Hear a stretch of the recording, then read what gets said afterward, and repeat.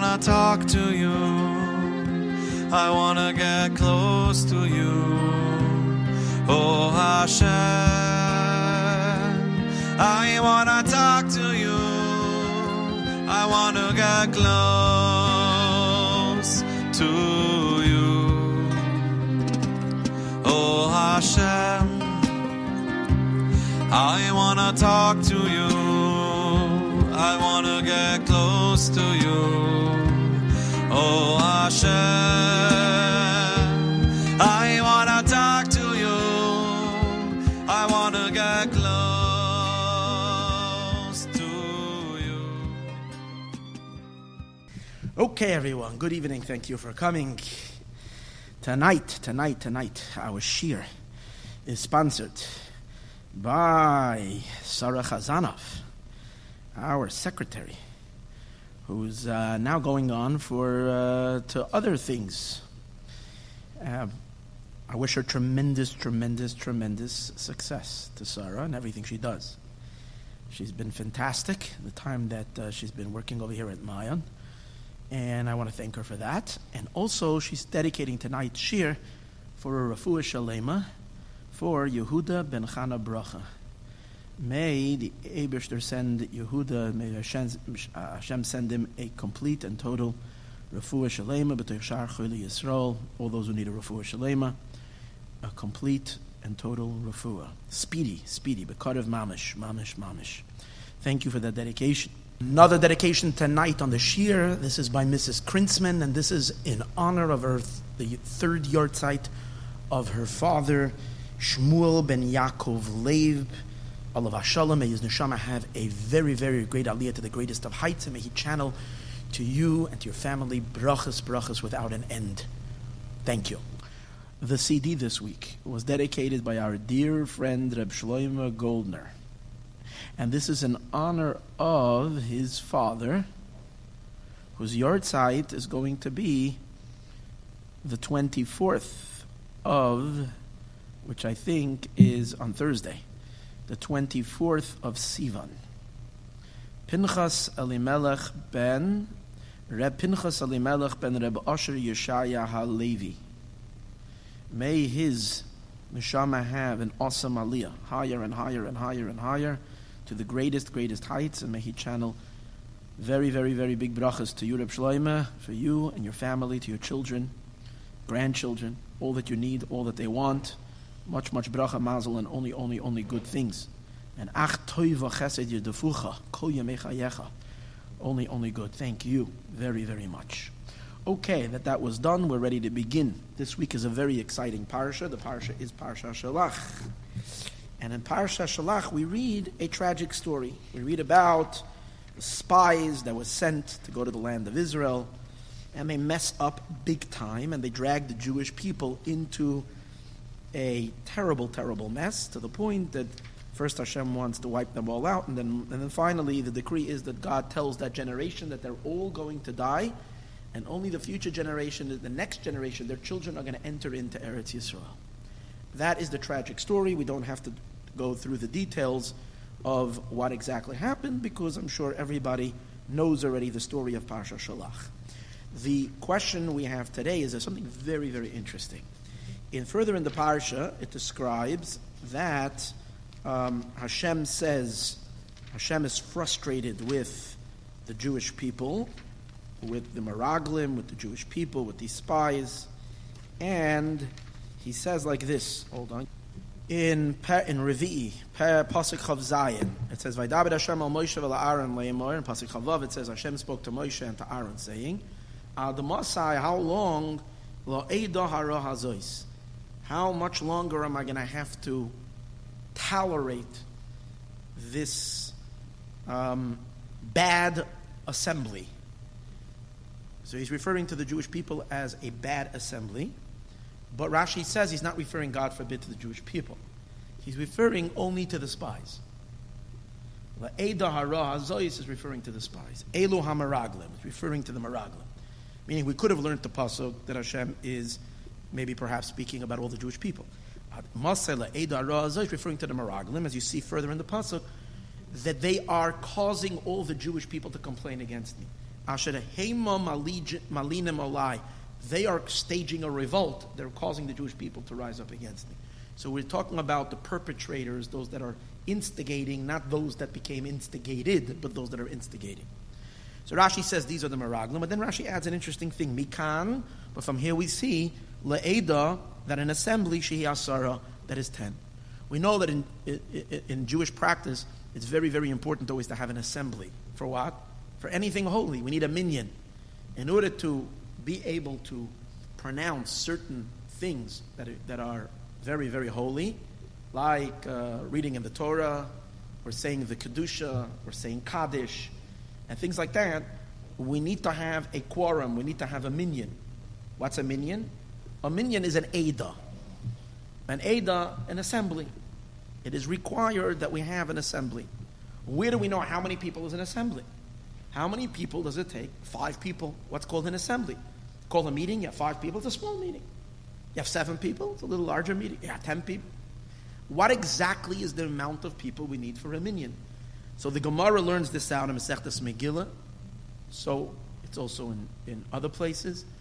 But the Gemara derives, it's in Masechtas Sanhedrin we have it, and in Masechtas Megillah, and also in Yerushalmi Megillah, that this is derived from this pasuk. Because we have a reference to 10 people, and they're called Eidah. Why do we have, where do we see that there are 10 people over here? Altogether there were 12 spies.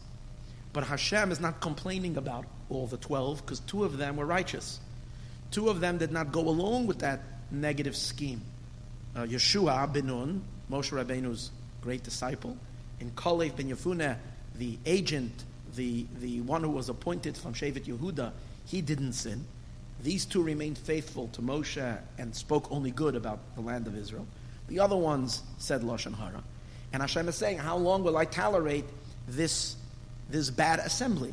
So he's referring to the rotten apples, so to speak, amongst these spies. Who were they?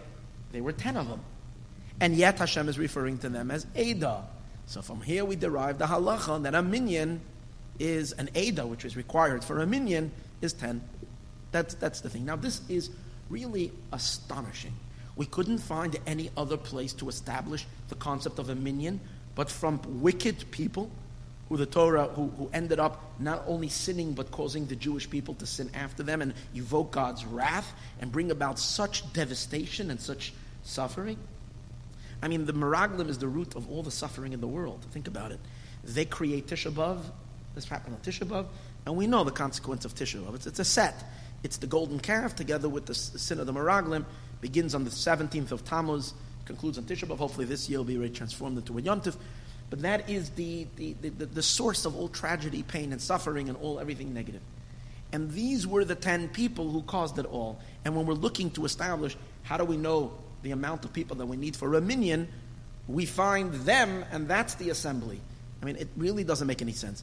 Now, you might say, well, there's nowhere else to derive it from. Yeah, but if the Torah wanted to teach you this, the Torah could have set it up in a way that you can find another source. There actually is another source, some where it's brought down, and I think you're also in Yerushalmi, there's another opinion that says that the 10 that we learn now is from the 10 Shvatim that went down to Mitzrayim.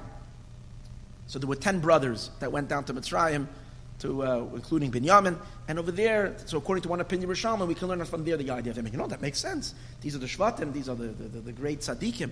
But these 10 guys, why in the world would we use them to be the source of a minyan? Now you might answer and you say, well, that's exactly the whole point of a minyan. We know that when you're gathering 10 Jews, it has holiness, and it creates a very, very, very, very powerful hashras hashchina, and it's notwithstanding the quality of the people, it's notwithstanding the personal virtue of the individuals, because the halacha is that a minyan can be anybody, and even sinners can be in a minyan. Even someone who's a complete Rasha can be joined in a minyan. That's the halacha. So therefore, in order to validate this, we see that the actual origins of a minyan are wicked people.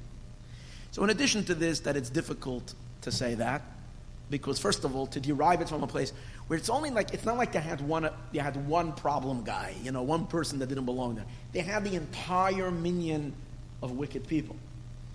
That's number one. But in addition to that, the question over here actually is if maybe these Meraglim would not be able to even be used in a minyan.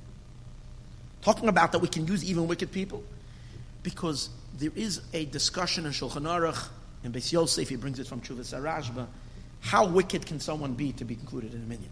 There's a possibility that if someone is a clear moired ba'Hashem, meaning a total apikores or total non-believer, or someone who deliberately rebels against God, it's not that he does sins because he can't control himself, but he does sins deliberately. There's a question if that person can be used for a minyan. Now, these people were considered moirdim meaning openly rebellious against God. You see that Kalev says to the Jewish people, Ach b'Hashem al timrodu. In God, do not rebel against him. And Kalev is referring to the rest of the Jewish people, not even the Meraglim. So if Kalev is using the word merida, a rebellion, regarding to this revolt, he's calling it a rebellion against God. So the Meraglim are definitely called rebels. Those that are instigating, definitely called rebels. So there would be questionable if you can use the Meraglim for a minyan. But in addition to that, this halacha that we establish a quorum in a minyan derived from the Meraglim is not only regarding a minyan where you can use anybody, but it's even regarding halachas where the minyan cannot include wicked people. Regarding to what? We learn out from here that we need to have, in order to judge in order for a court, the size of a court, how many people have to be in a Beis Din in order to be able to determine a capital case. A case of capital punishment, how many people need to be in the minyan in order to be able to establish that? So, there is, the Gemara says that you need to have 23 judges. And the Gemara derives it because it says, V'hitziloi ha'eda, that the Eda should save him, and there's one word that says the Eda should judge him, and the other one says they should save him. So we learn out there has to be an Eda, 2 times Eda, which is 20. Now, and then we add more for whatever reason, because you can't have an equal thing. Where do you get the other 3? But al kaponim, that's the idea. For a Sanhedrin, you need to have an Eda. Now, in a Sanhedrin, you definitely cannot use someone who's a sinner. But what do you see? That even when it comes to Sanhedrin, where a sinner or a wicked person does not qualify to be part of the Sanhedrin, yet where do we derive the halacha that a Eda is a minyan? We derive it from the Meraglim, which doesn't make any sense. That this would be the source of the Eda of the assembly for all halachas of Torah, including halachas that we can't use wicked people, if they are super wicked. So we have to say that even though apparently from the outside, when we read the story on the surface level, it seems like the Meraglim were really, really bad guys, but that's only on a superficial take. But when we take a look a little deeper, we see that they're not as they might be portrayed in the simple reading of the Chumash. Pnimiyas HaTorah, the inner dimension of Torah, Chasidus, gives us a whole deeper look into Meraglim, and then we realize that they actually were quite a spiritual group of people. Not only a spiritual group of people, they were a highly spiritual. They were people, the words of Lakuti Torah, he says the Meraglim were in a very high madrega. And he brings Issa B'Sifrei Kabbalah. It's written in the writings of Kabbalah that the Meraglim's neshamas come from a very high place. And they were in a madrigasam l'maylo ma'oid. They had from a very, very high level. Comes out that Pnimiyas, from the perspective of Pnimiyas HaTorah, from the internal, deeper look, from the esoteric inner neshama of the Torah, we see in the Meraglim and in their revolt, so to speak, or their action, not something negative, but something extremely positive, and a holy motivation. Now, there's no dispute that there was a sin committed. There's no dispute. But the question is it a gross sin? Which it appears, the way we read the Chumash, in the simple vein, as the Mefarshim, the commentators explain it, we're talking about a very selfish, gross type of a sin? Or is it a very, very, very, very refined type of a sin? A very elegant sin? These were people of great, but they still sinned because in the bottom end line, they didn't listen to God. So that's the sin. But really, there's tremendous virtue. Now, usually, we know that the two parts of the Torah. There are the rules in which we study the revealed part of the Torah, and then there are the rules in which we study the hidden part of the Torah. And sometimes we kind of look at these two parts as a dichotomy. The very same story as we study it in Pshat will be very, very different than the story as we study it in the esoteric. And but understanding that these are not two Torahs. It's only one Torah that God has given. And the esoteric is the neshama for the body. And just like body and soul are fused together, they come together to create one whole, we have to say that the deeper soul element of the Torah is really one with the simple interpretation.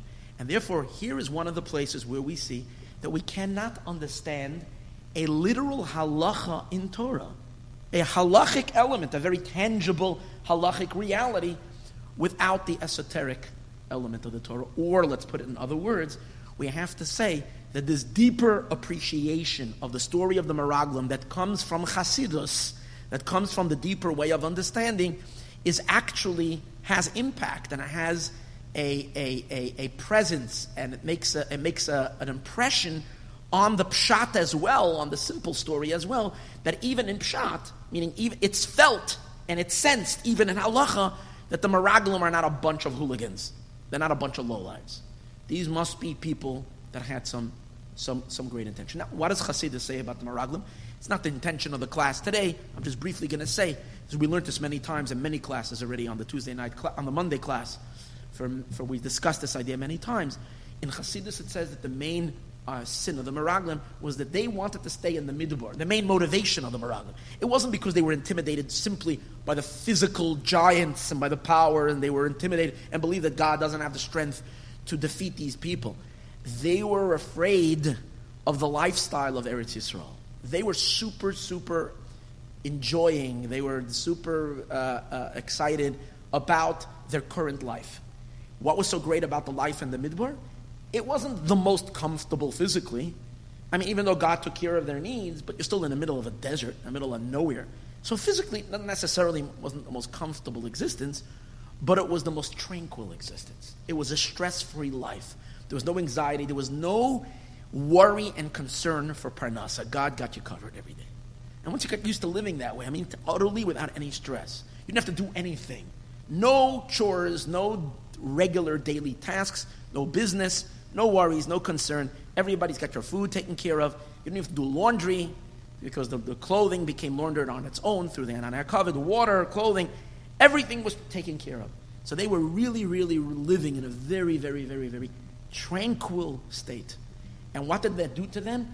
That enabled them to study Torah unhindered, without any bother, without anything on their minds. And as a result of that, they can really connect to Hashem. That's what they wanted. These are people that loved God. These are people that encountered God. These are people that have been given the ultimate gift, the gift to be able to probe God's mind and to connect and to cleave to God through learning His Torah and doing His mitzvahs. But they understood that once they go into the land of Israel, everything is going to change.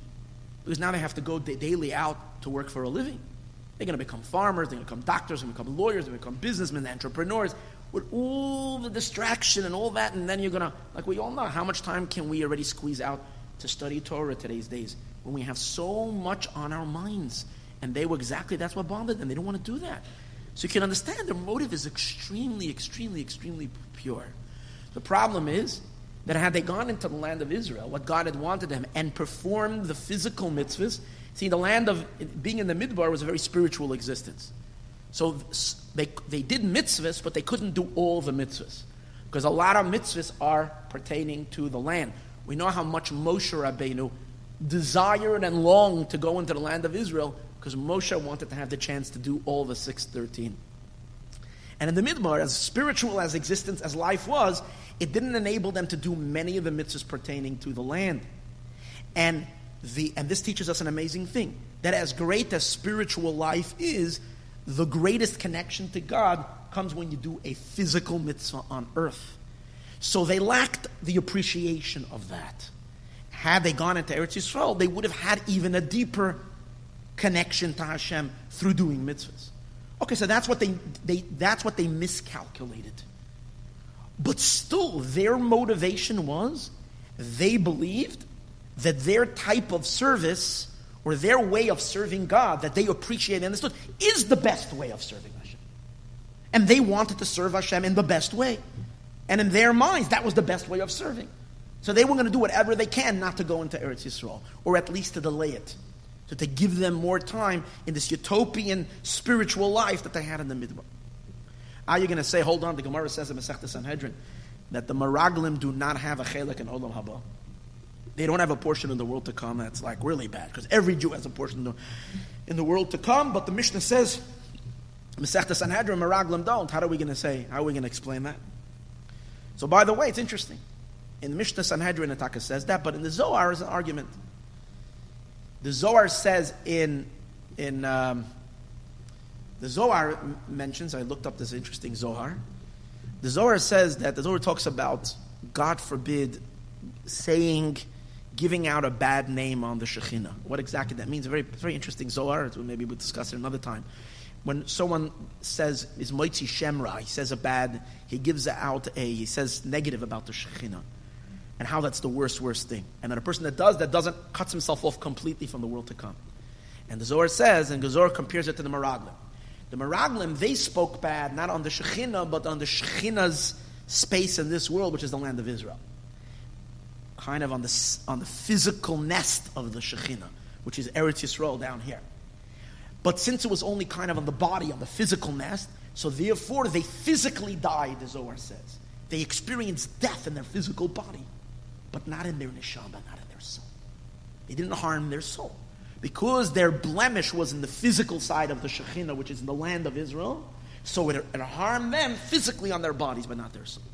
But Chas v'Sholom, the Zohar says, someone who leaves out a bad name on the Shekhinah, so that causes that they, God forbid, destroy their neshama, their soul.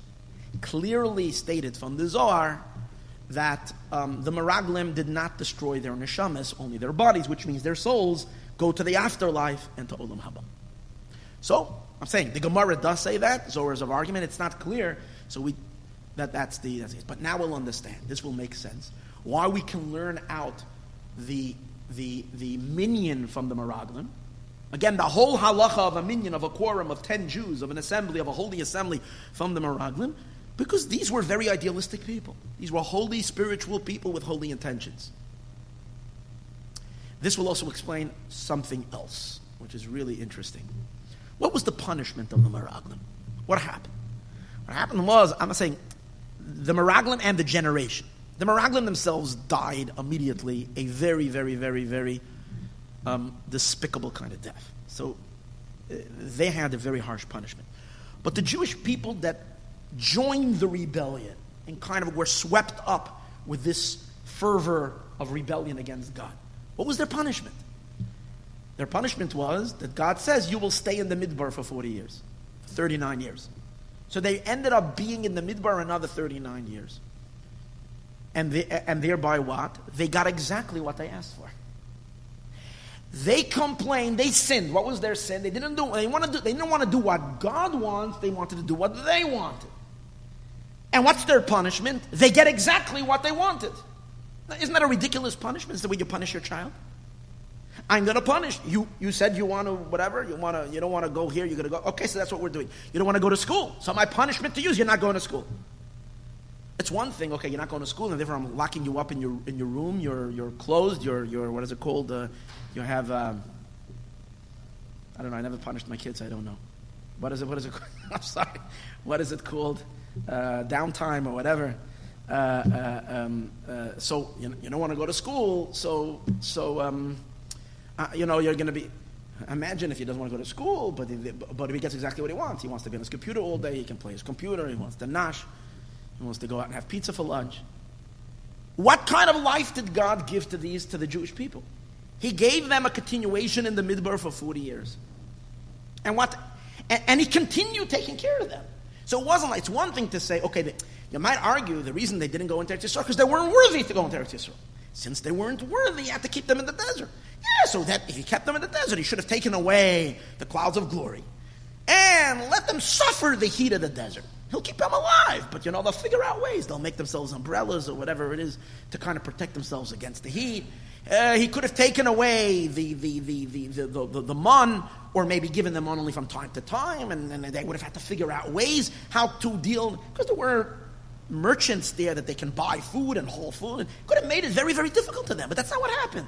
They continued living in the Midbar with the exact same tranquility that they lived the first year, including what? Moshe and Aaron were with them, and they had all the blessings for another 40 years. So that the utopian existence that they so wanted, they got. Is that a punishment? Especially when we know that the meaning, that the deeper meaning of a punishment is not to punish.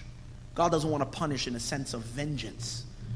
In Judaism, the concept of punishment means tikkun. You need a rectification. The punishment is if you did something, you need to rectify it. So that's why you get a punishment as a means of rectification. Usually the rectification is, if, God forbid, someone is addicted to something. Let's say you're addicted to alcohol. So the rectification involves exercising, learning how to control yourself by not having alcohol. That's how you do a rectification. And so on. Over here, if their problem was that they wanted to stay in the desert and so on and so forth, so why would you rectify their blemish by giving them exactly what they wanted? He should have taken all that away from them. And that's how they would have had their rectification. And here they got everything that they wanted.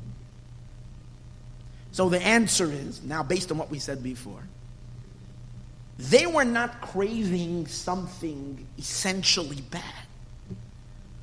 They were craving something essentially beautiful, something extremely noble.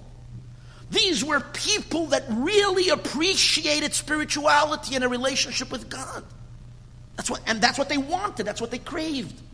So being in the Midbar in 40 years is not a negative thing. It's not alcohol. It's not drugs.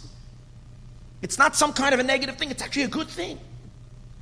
There was the problem with this is that Hashem had something better for them or other plans which they didn't follow God. But the essential desire that they had, that wasn't their sin. The sin wasn't that they desired to be in the desert. That's actually a very good thing. We should all desire, and we're soon going to see, we do desire that state. And we should desire that state. So God gave them that. There's nothing wrong with that. That's not where their sin is. Their sin lies in something related to it, meaning in the fact that they didn't follow God. So they needed a tikkun on that. Fine. And they got their tikkun. But you can't ask the question, why is he giving them what they want? Because they didn't sin with that which what they wanted. There was something else to it. So to understand this and appreciate this, what exactly then is... See, they want something good, it's very noble, but really there's something much deeper and much higher. And therefore it really was sinful. But as we said earlier, it's a very elegant sin. It's a refined sin, not a coarse, gross sin. So to appreciate this, we will take a look at some cryptic statements, not cryptic, but some statements of Maimonides that beg for some clarification.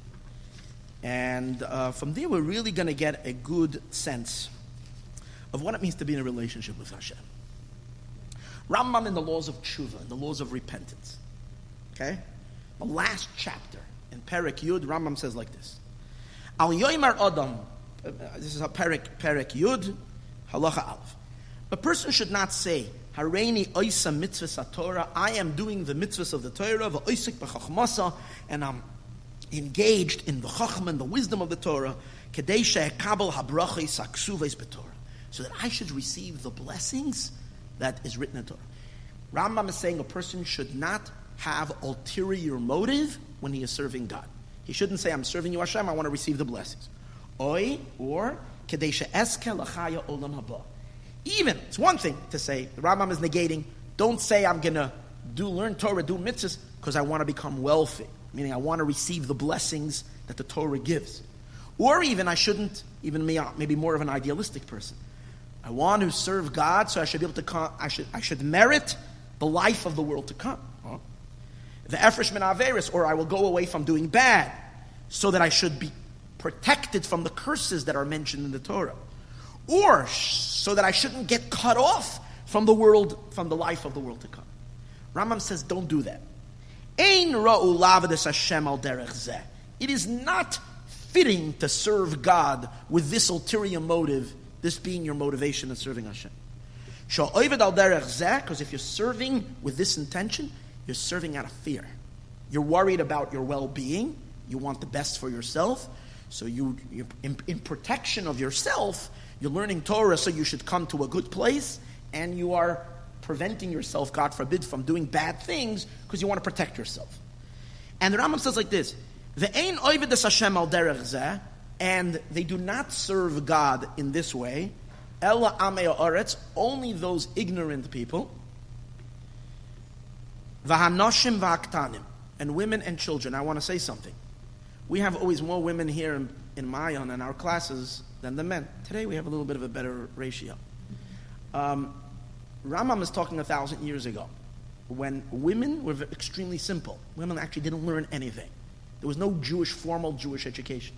So there were a few select women that like Rashi's daughters, they were very, very, very, very unique exceptions. Today's days it's all different. Women go to Jewish schools and so on and so forth. Quite on the contrary, and not just me, but all those who teach, especially those that are teaching Jewish thought and deeper learning, are finding that there is a greater thirst by the women than there is by the men. So when Rambam classifies as the ignorant, the women and the children, be aware that the Rambam is talking in the days of his time. But in any case, basically he's saying it's an immature type of service with people who haven't been educated and don't really appreciate it. So the Rambam says about these people, it's okay. We educate them to serve God out of fear by telling them that when you do good things, your life will be good. If you do bad things, your cow won't give milk. You speak about punishment. Or, you'll get olam haba, which is really good and so forth. But you do this achatir bedaton until their mind increases, until they increase their knowledge, the yavdu ma'av, and eventually they can serve out of love. So Rambam is saying anybody that serves God with the intention to go to Olam Haba is called immature, and this is a way of service that is very, very this is not a refined kind of a service of Hashem. Fine. Here's the question. So Rambam negates serving Hashem in order to go to Olam Haba. We go back to the previous chapter of the Rambam. Chapter 9. This was in chapter 10. Chapter 9, the last halacha in chapter 9 in Hilchos Tshuva, it happens to be only 2 halachas. So it's halacha beis in Perek Tes. Hear this. The Rambam is talking why we should want Mashiach. Why should we want Mashiach? Why were the Jewish people always, what's the motivation? Why do you want Mashiach? We want Mashiach now. Why? So the Rambam says, Kol Yisrael, all the Jewish people, Nivi'ehem, the prophets, talking about pretty awesome people, right? The prophets, the Chachomeim, and the wise one. Yemois HaMelech HaMashiach, the days of King Mashiach. Why? The only reason they wanted Mashiach is so because in the days of Mashiach they're not going to have the pressure from foreign emperors and governments that impede, that get in the way, that do not allow us to be able to study Torah and do mitzvahs the way we should.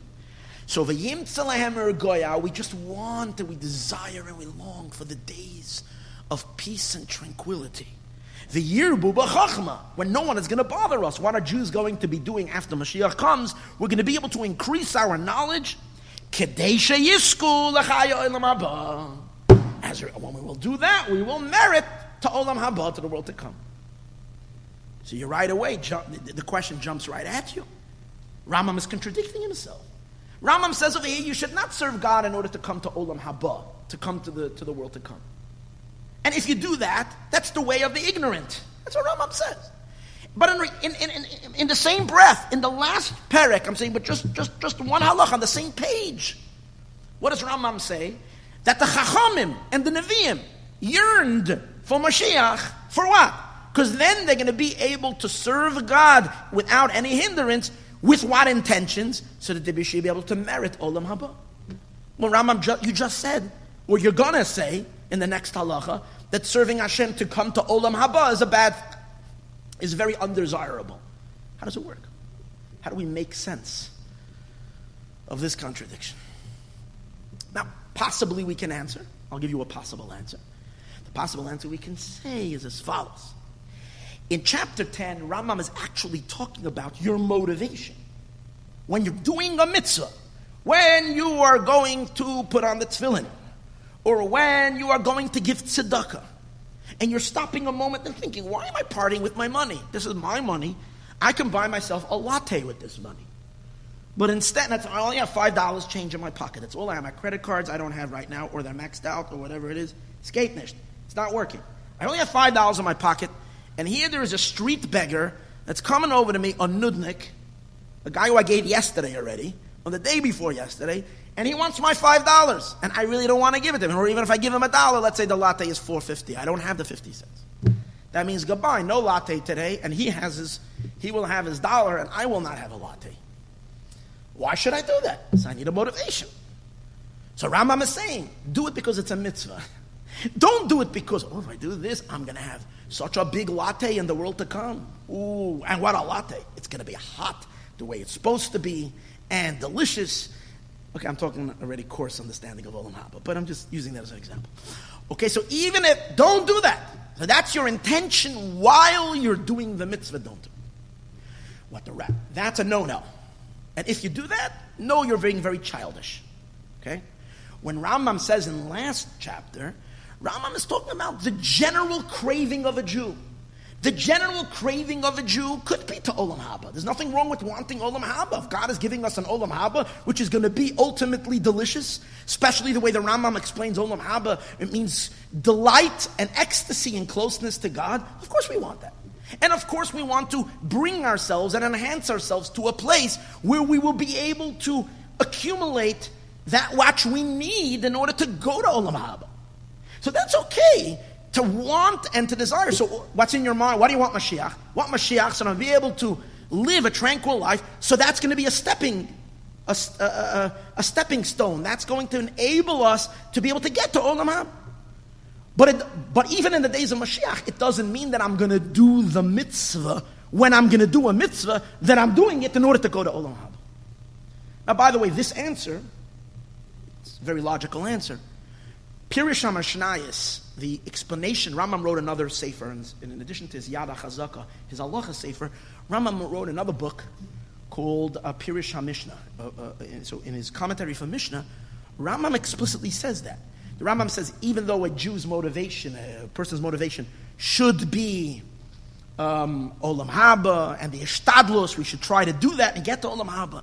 Yet Rambam says, but it's not fitting for a person to make that his motivation in actually doing a mitzvah. Do a mitzvah because it's a mitzvah. So we can answer that. The problem of why that's not glatt. Glatt means it's not smooth. We can get away if you want to get away just with an answer. But if you're looking for something a little smoother, this is not so smooth. The reason is because the Rambam does use the words, the Yimtzu Lahem Argoya, that when Mashiach will come, we will find tranquility. The Yirbu B'chachma, and at that time we'll be able to learn a lot of Torah, a lot of wisdom, Kadesha Yisku L'chaylam Haba, to be able to merit to Olam Haba. Which implies that the general attitude if you want that time, we'll be able to learn Torah, do mitzvahs. So even if I'm not thinking at the moment that I'm doing it for the Olam Haba, but if my general thrust in my whole excitement about Mashiach is to be able to do a lot of mitzvahs, and I have a purpose in my mitzvahs. What's my end goal? I want to get to the next stage. I want to get to the Olam Haba. It seems like there's ulterior motive, even if I'm not thinking and I'm not saying it while I'm doing the mitzvah, but it's still in the back of my mind. So something doesn't fit. So we have to come up with another explanation. So in order to understand this, let me present another question in Rambam. Okay? I just quoted you what Rambam says. Rambam says that a childish service, an immature service, is when you're serving with the intentions for reward, whether it's the blessings of the Torah, the material blessings, or the spiritual blessings. In the next halacha, Rambam tells you how you should serve God. What is the appropriate way? Serving God not out of fear, which he discussed earlier, serving God out of love. And what does it mean to serve Hashem out of love? Ha'oived ma'ava, if you serve Hashem out of love, oisik b'toru mitzvahs, then you engage in Torah and mitzvahs, v'hoilech b'nesivos ha'chochma, and you walk in the pathways of wisdom, Loy mipnei davar ba'olam. You're not doing it because anything in the world. Not because loy mipnei yiras hara. It's not because you fear the bad. And not because to inherit the good. I'm not going to read the Hebrew and everything, so I don't have to translate. I'm just going to read it in English. But rather, you do the truth because it's true. And in the end, the good will come. But you're doing truth because it's the right thing to do. Because this is true. Because God asked it of you. Then Rambam said, but hear this. That's the way we should serve God. And then Rambam continues, but here listen closely, because over here again we're going to come to a major problem. Rambam says, Umayla zu, umayla gedoyla ad ma'od. And this is a very, very, very high level. Very high level. Very high level. And watch these words. Ve'ein kol chacham zeichel hazeh. And not every wise man will achieve this. Not every even sage, not every wise man will achieve this. Who achieved this? This is the quality of Avram, our father, the patriarch Avram.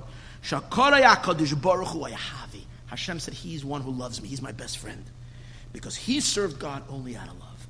Only out of love. So Rambam is saying, the right way to serve Hashem is out of love, not because you're expecting reward. But you should know, not everybody merits this, and not even wise men merits. Special tzaddikim like Avram Avinu have attained this. So hold it now, we end up with another problem. Again, Rambam contradicts himself. He doesn't stop contradicting himself. He just said in the last halacha that if you're serving God for any other motive, to get reward, not only physical reward, even spiritual reward, that's the way children serve God. That's the way ignorant people serve God. The wise people and the Nevi'im, Rambam said openly in the last halacha, the wise people and the lashon I want to tell you,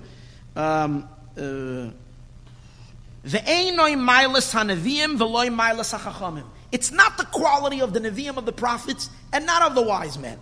That means wise men don't do this. How do they serve God? Not for Olam Haba. So what then do they want?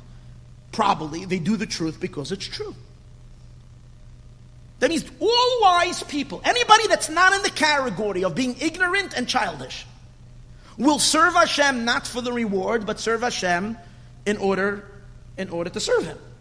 But then Rambam tells you in a minute that not everybody merits this. Only Avram Avinu, or great people like Avram. So where does that leave all the people that are not ignorant? Follow my question? People that are not ignorant or childish, but they're also not Avram Avinu. Where exactly does Maimonides place them? They're not doing it, you can't say they're doing it for Olam Haba, reward, because then they would be considered ignorant. They wouldn't be called Chachamim, they definitely wouldn't be called Nevi'im. On the other hand, Rambam says that who serves Hashem without any ulterior motive? Only because it's true. Only big Chachamim, only Avram Avinu and his companions and his friends. So why does it put all other righteous, wise, mature people? Where does it put them? Instead of saying Rambam seems not to leave any room in the middle. So what's that? So this forces us to say that we have to differentiate between two levels of serving God for Olam Haba. There are two levels of serving Hashem for Olam Haba. One is coarse, bent. See, serving God, serving Hashem so that He will give you, so that I will become rich. Do a mitzvah so that we should be successful in business, or we should have a very good wife. That's super coarse. Super coarse. It's not wrong. It's very coarse.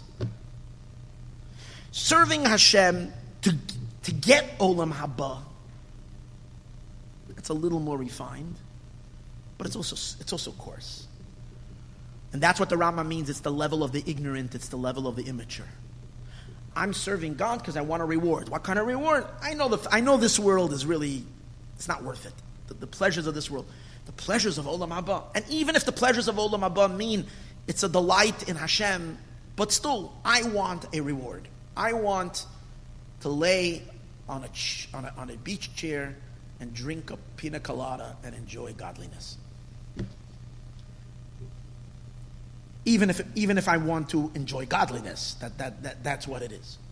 But I'm looking for the tranquility. I'm looking for that experience. I'm looking for that ecstasy. I'm like, I'm feeling really good now. I'm feeling real. The spiritual stuff, this godly stuff, is just awesome.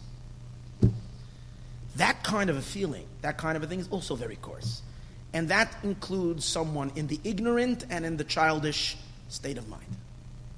When Rambam, however, says that the Chachamim and the Nevi'im wanted Mashiach so that they should be able to merit Olam Haba, he doesn't mean Olam Haba as a reward.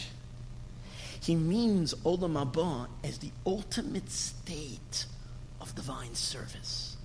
We have to differentiate here very closely. It's very gewaldic. There's two experiences of Olam Haba. There's Olam Haba as a selfish experience of receiving reward. I worked hard, now I'm enjoying myself. Or there's Olam Haba because I love you, God, and I want to be in a relationship with you. And all my life, I'm doing mitzvahs and I'm pursuing a relationship with you. I want closeness. I want intimacy. I want to feel you, connect to you. I want dveikus. And I realize that there is, what's the ultimate dveikus? In my physical body, very little dveikus now because we got so much happening. We have so little ability to be able to truly concentrate and meditate and cleave.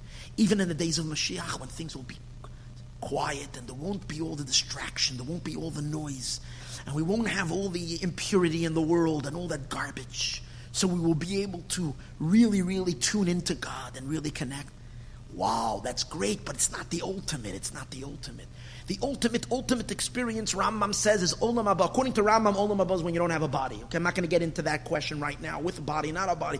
But I don't have a body either, and then I can just kind of cling to God in ultimate attachment. Not because that's like, I don't have to work anymore. This is great. This is thrilling. Not because of that. Because my objective and everything is cleaving to you, Hashem. And this is my deepest cleaving, my deepest attachment. Rambam actually says, hear what the Rambam says over here. Davar Yedua Ubarer, it's the last halacha in Hilchos Tshuva, halacha Vav in Perek, the same Perek. It is known, She'ena Avas HaKadosh Baruch Hu Niksheres Beliboy, the love of God does not become attached to someone's heart, at Sheyishge Botomid Karo, until he obsesses about it, all the time. V'yaziv Kol Sheba Oilam Chutz Mimenu, when you will let go in anything of the world other than Hashem. And we can't do that in this world because we like stuff. We can't just obsess on God. We like, because of our physical body, because of our unrefined state, we want all kinds of other physical pleasures and delights, so we can't really concentrate. We want money, we want food, we want this kind of pleasure, we want to travel, we want all the stuff that's very... But the Rambam, that means that we don't have, our hearts are not obsessing on one thing, our minds are not completely focused on Hashem. You can't really experience the true dveikus in God. Like it says, B'chol levavcha, all your heart means there's no space in your heart for anything else. U'b'chol nafshecha. And how do you cleave? You cleave when you have the ultimate knowledge. By the way, the Rambam, earlier in Halacha Gimel, Rambam says, what's the appropriate love to Hashem? The Rambam says it's like someone falling madly in love with a girl, with a woman, and he can't stop thinking of her day and night. When he's eating and sleeping, she's never off his mind because he's so upset. He calls it an obsession. Rambam talks about an obsession with God as being the ultimate love. And as I mentioned, Rambam says, now obviously, such a state we can't achieve until the ultimate state of Olam Haba. This is not, going back, this is not reward. Give me enjoyment, give me pleasure. I want to serve you, God. I want to connect to you, God. I want to cleave to you. Torah mitzvahs is a means of me bonding with you, Hashem. And this is the ultimate cleaving and the ultimate bonding.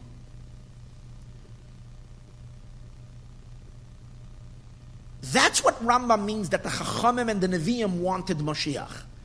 Because they wanted Olam Haba. They wanted this state of ultimate attachment. That's okay. That's very normal. What Rambam says over here, that women, or and again, in the way the Rambam looked at the women in his days, children and the ignorant people that love God, that do they want reward, including even reward of Olam Haba, means give me pleasure, whatever pleasure. One day I'll appreciate higher pleasure, but give me pleasure. It's a selfish kind of an experience. Give me pleasure. Let it be Olam Haba. That Rambam negates. But now, that answers already the first question. But now we can also understand what Rambam is saying about Avram Avinu. Now Rambam is adding, even though it is appropriate to serve God with a desire for Olam Haba, but not the Olam Haba of reward, the Olam Haba of the epitome of dveikus and cleaving and attachment to Hashem. That Olam Haba is okay. That's not childish. That's an appropriate desire. David HaMelech yearned for Olam Haba. Rambam says earlier, kama, longing. Dveikus is the ultimate thing. Rambam says there's something deeper, something higher, something even more noble than that. And what is that? When you love God so much that you do what God asks you to do just because He asked you. You don't want anything from it. Not even the closeness you get by doing it. Not even the fact that I'm doing your will and as a result of me doing it, I'm becoming attached to you. Even that doesn't matter to me. What matters to me is only one thing. You, God, want something, and I want to give you. I want to be of service of you. I love you so selflessly. I don't care at all how this is going to affect me or what I'm getting out of it. I just want you to be satisfied and you to have what you want. That's the love. Because you see, when you're doing the mitzvahs, so what's your objective? Your objective is the mitzvah, or you want something from the mitzvah? You want the attachment that comes as a result of the mitzvah. There's a little shaloi lishma there, you see? You're not doing the mitzvah for the sake of the mitzvah. There is something else in your mind. I want the mitzvah so that I can gain your companionship and your closeness. As opposed to doing the thing just because. Okay, let's translate it into simple language, because we're talking very, very, very abstract ideas. Let's translate this into simple language. I need to go to the airport. I need a ride. I have 3 ways to get a ride. One way to get a ride is simple. Today's days it became so easy. I call Uber. I get a ride from Uber. Uber driver pulls up. 3 minutes, Uber driver is here. I get into the car, he takes me to the airport. Now, Uber driver, he or she, couldn't care less about me. There is no relationship over here. There is no love. I don't know this person from Mars. Most likely, in the rest of my life, I will never see this person after this half an hour ride. Why are they doing it? Why in the world are they giving me a ride to the airport? They couldn't care less about me making my flight or getting to the airport. They want one thing. They want to get paid. Give me the payment. That's what I want. If it takes giving you a ride to the airport, I'll give you a ride to the airport. That's one way to get a ride to the airport. Here's another way. I came to New York, or I came to LA for just a few hours. I came to a wedding. And I'm here, but I have to run back to the airport. I don't have time for any of the leisurely meetings or experiences. I have a very dear friend I would love to meet, and I would know that friend would give anything to spend some time with me.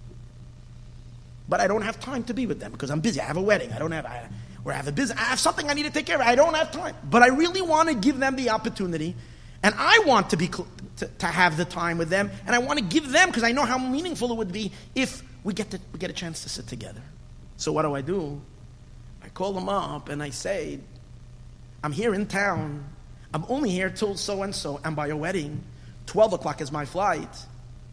I need to get to the airport. I need to leave at 10:30, let's say, to the airport.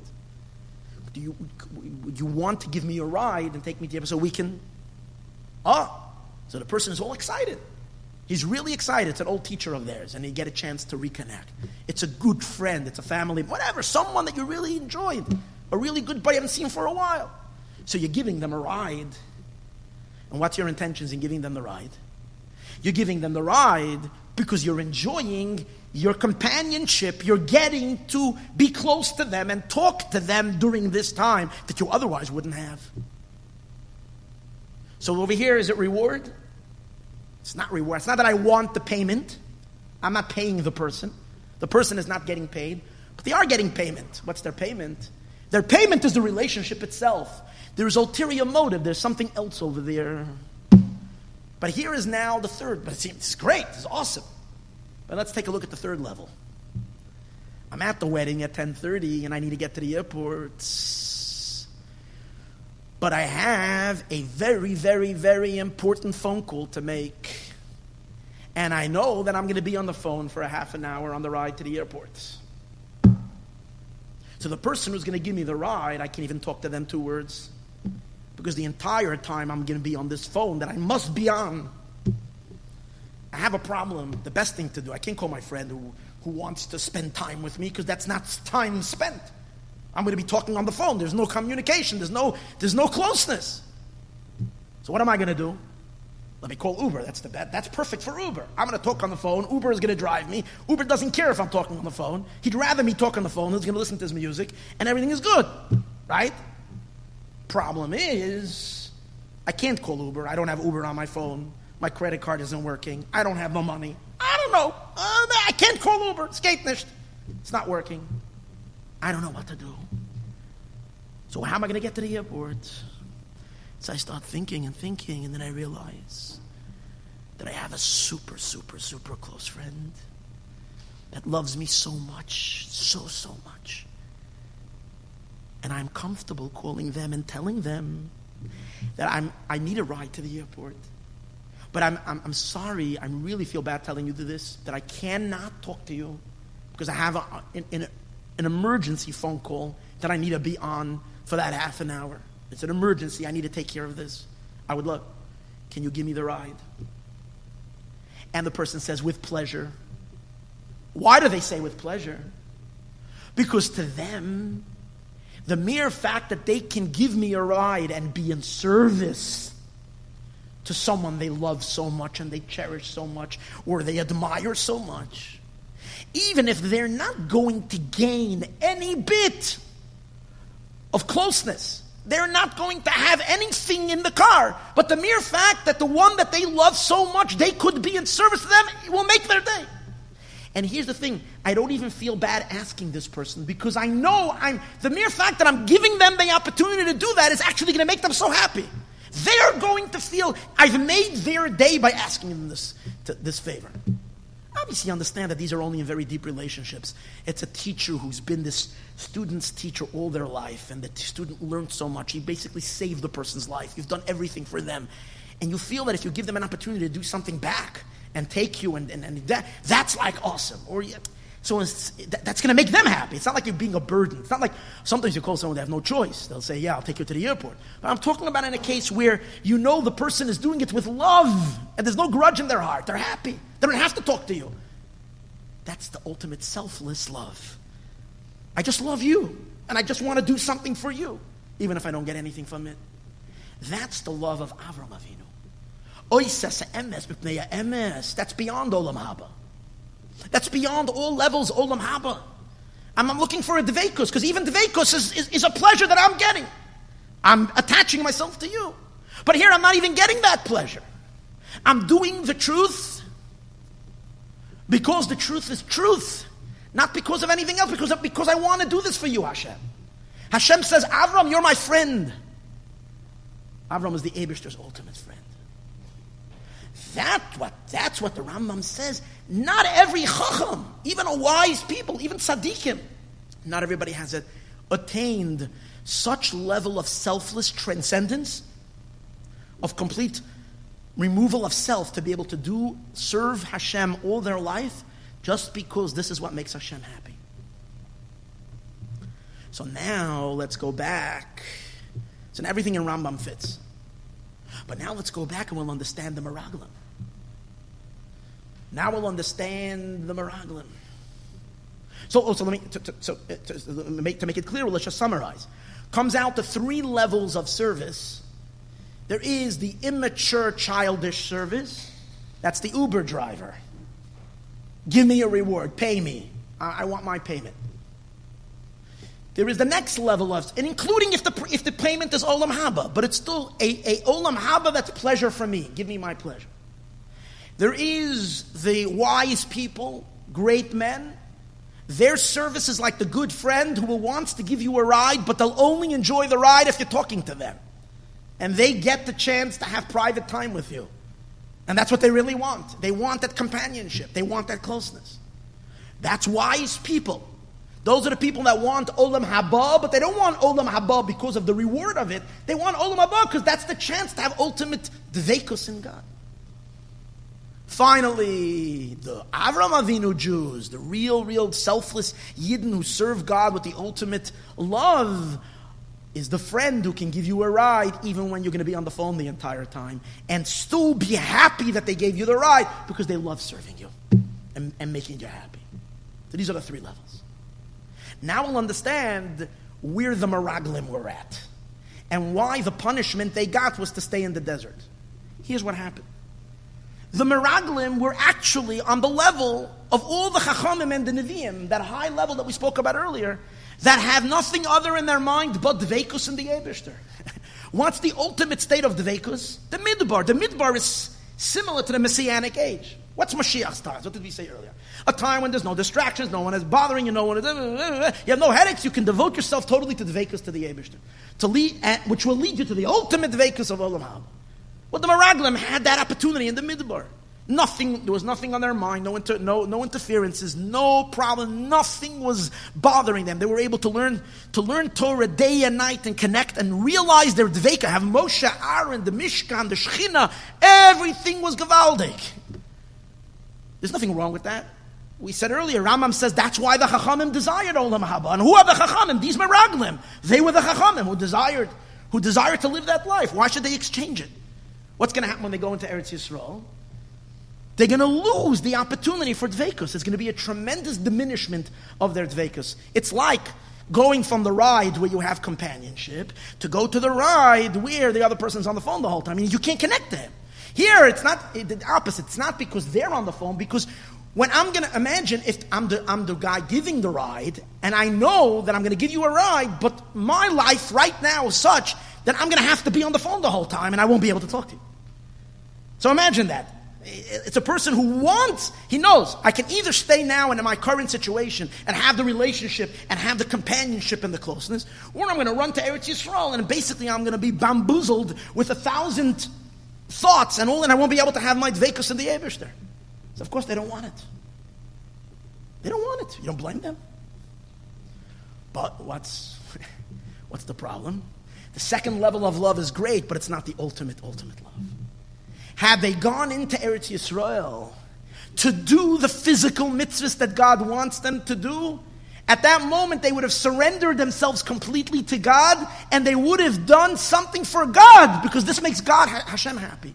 Even if temporarily it is impeding on their dveikus.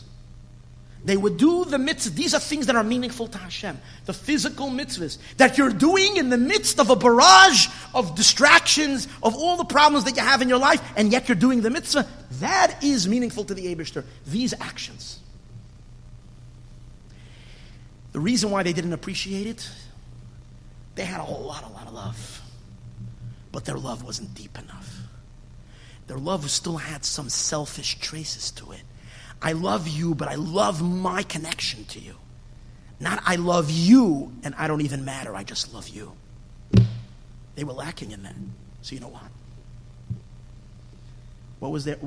What did Hashem do? He said, okay, so you will stay in the Midbar and you will continue to love me and to cleave to me and to connect to me. And you're going to grow in your maturity and your connection to me. And maybe one day you'll be in the place where you'll love me. You'll appreciate that the ultimate love is to be able to do what I'm asking you to do without feeling that you need to have you need to gain something out of that. Just to be able to do something for me. So leaving them in the Midbar was actually an exercise to help them get to the ultimate love. They themselves never really reached it. They did attain it, but they didn't attain it for themselves. They attained it for their children. It's like the famous story of the person that climbed the mountain and climbed. It took him weeks and months to climb Mount Everest to get to the top. And then he sees a little kid there. And I say, what are you doing here? And the kid says, I was born here. You see, the next generation was born from parents who reached ultimate levels of love. So the next generation had that love. And they were able to go into the land and do mitzvahs just because it's Hashem's mitzvah. Just because. This is what gives the Eibishter nachas. This is what God wants. Take a look. If you take a look in what Kalev says, and Yeshua says, I think Kalev says it, Im chafetz banu Hashem. If God desires us, He can bring us into the land. What does that mean?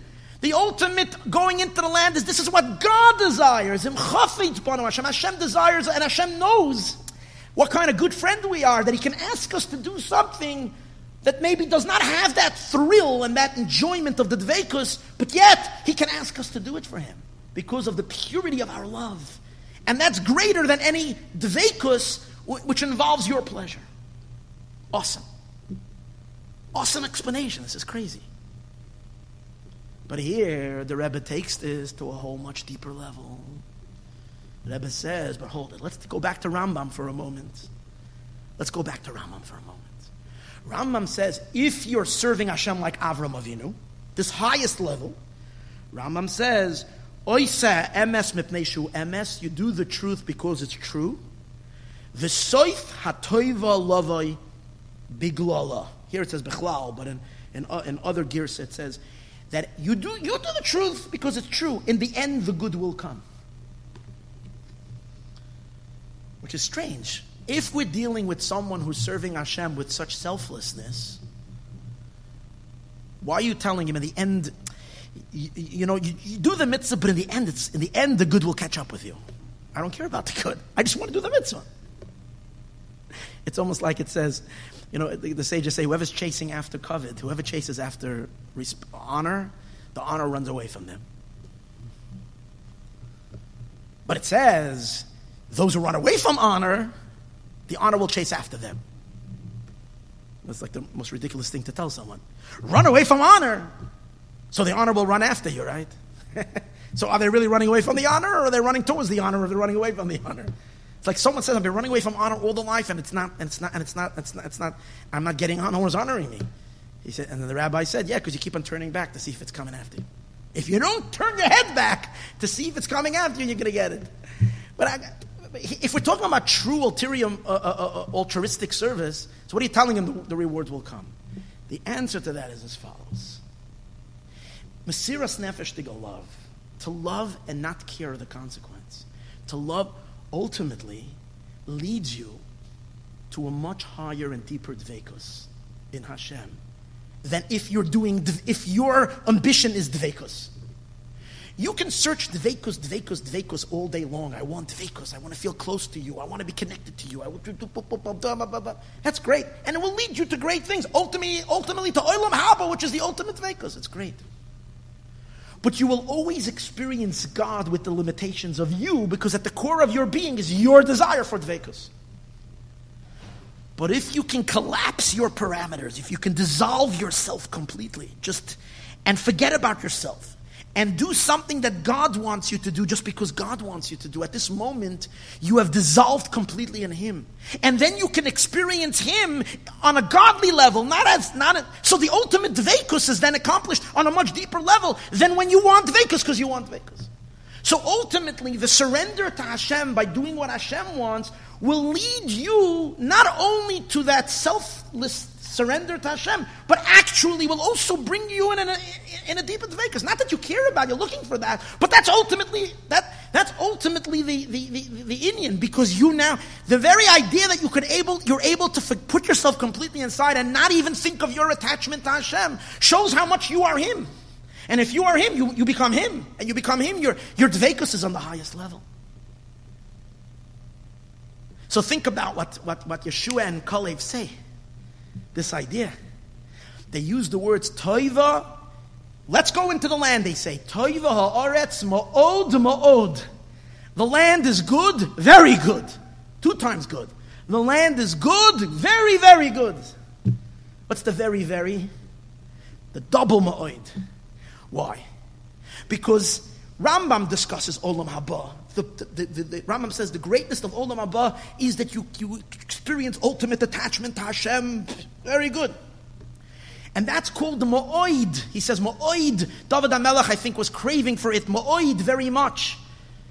Tova, it says that there's no Tova that can compare to that. Why? Because it's a goodness that's not human. It's an experience that's godly. And all the good of this world can't compare to it. That's why it's called much. You will have a much experience. The true idea of much is that it's endless. That's your dveikus in the Eibishter, but it's still you seeking that connection. There's a little trace of self always there that's hindering and making it ma'od, but not ma'od. But if we go into the land and we surrender ourselves completely to the Eibishter without any personal desire, just because God wants us to do that, then what are we attained? What do they say? Toiva ha'aretz, the land will lead you. Ma'oid, two times ma'oid. Which means that the level of actual union with God is infinitely higher than the one who's obsessed with dveikus. Now the question is, how does this apply to each and every one of us small little people? Rambam says this is Avram Avinu, great man. When the previous Chabad Rebbe, as soon as coming up Chodesh Tammuz, the story of his arrest, he was actually arrested the 15th day of Sivan. Whoever didn't read the story of the previous Lubavitcher Rebbe's arrest and his release, you got to read it. It's unbelievable. You see Mesiras Nefesh on the highest level. But I just saw a little incident that I've never seen before. When the Friediger Rebbe, when the previous Chabad Rebbe, Rabbi Yosef Yitzchak, was standing by the gates of hell, they were ready to take him into the place that very few people saw the light of day after they went into that dark dungeon. They tortured, they killed ruthlessly thousands of people. Hundreds of thousands of people were shot and killed and tortured in those dungeons. The Friediger Rebbe is going in there not because of his own chas v'shalom petty crimes. Friediger Rebbe was going into jail because of his service to God. They heard the previous Rebbe mumble under his nose, meaning in a low voice. The Friediger Rebbe said as follows, right when he was ready to enter: "Wes du weiter machen chadorim, kennst du reingehen. And oib nicht lepesach chatas roivitz." If you're going to continue your work to make more cheders, Jewish schools, you can go in. If not, at the entrance, sin is lurking. Do you understand that? What did the Friediger Rebbe say? I'm not going to allow myself the luxury of self-sacrifice.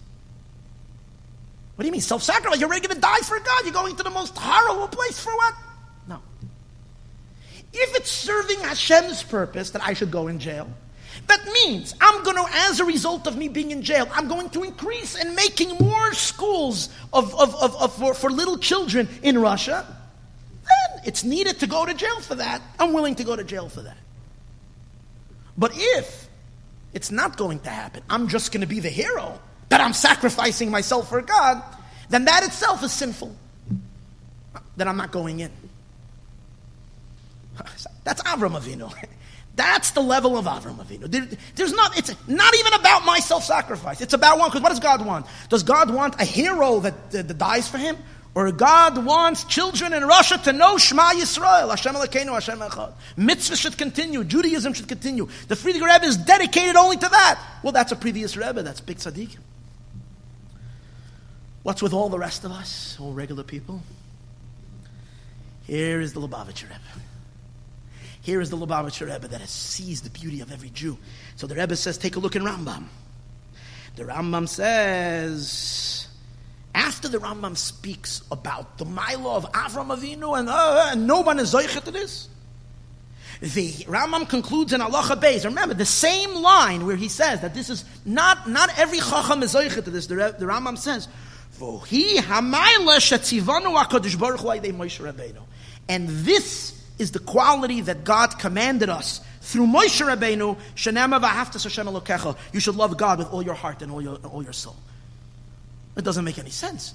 You just said that very few people can do this, and in the same breath you're saying, and this is what Moshe Rabbeinu commanded us, all the Jewish people. He's commanding us something that's impossible. So the Rebbe says, from here you see that Rambam is saying like this. This that no one can attain it but Avram Avinu, only big tzaddikim can attain it, like Avram Avinu. That's on your own koiches. With your own powers, you can only attain it only if you're like a tzaddik, like Avram Avinu. But once God commands you to love Him that way, with selfless love, God's commandment to love Him that way enables every Jew. Every Jew means every Jew. Even Jews that are so far, so removed, so coarse, even they can serve Hashem like Avram Avinu served Him, with that selflessness. But I'm just going to say one thing. He says it doesn't mean there's two experiences. One meaning you're full of love, your heart, it's an emotion, a burning emotion with love. No, that only Avram Avinu, big tzaddikim, can reach such, because that comes from an incredible knowledge of God. Not everybody has the capacity for such knowledge, so not everybody has the capacity to experience that emotion of love that brings them to this utter selflessness. But he says, the action, the attitude of doing something with purity because Hashem commanded you, and I'm doing this utterly selflessly for Hashem, without the emotion of it, but just the translating it into the final action, every Jew is able to do it. We can do mitzvahs motivated with one thing. Hashem, I want to give you what you want. Not olam haba, not the dveikus and so forth.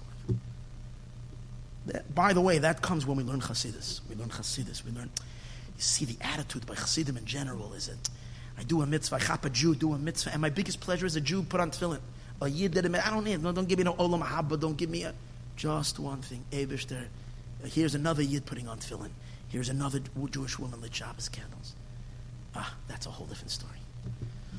So this is where it's at. This is where it's at right before Mashiach comes. Let's just do mitzvahs, do godly things, just because this is emes, this is true, this is the Eibishter's nachas. We have it within us. The koiches are there, the abilities are there, especially to the last generation, right as Mashiach's light shines upon us. And I think the Rebbe revealed it in our generation. This ability to be able to do a mitzvah in the purest way possible.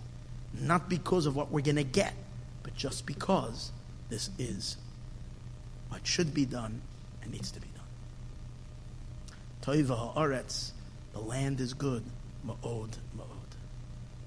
May we merit the full revelation of Hashem's love to the Jewish people, our love to Hashem, in a revealed way, the coming of Mashiach now. Oh Hashem, I want to talk to you. I want to get close to you. Oh Hashem, I want to talk to you. I want to get close to you.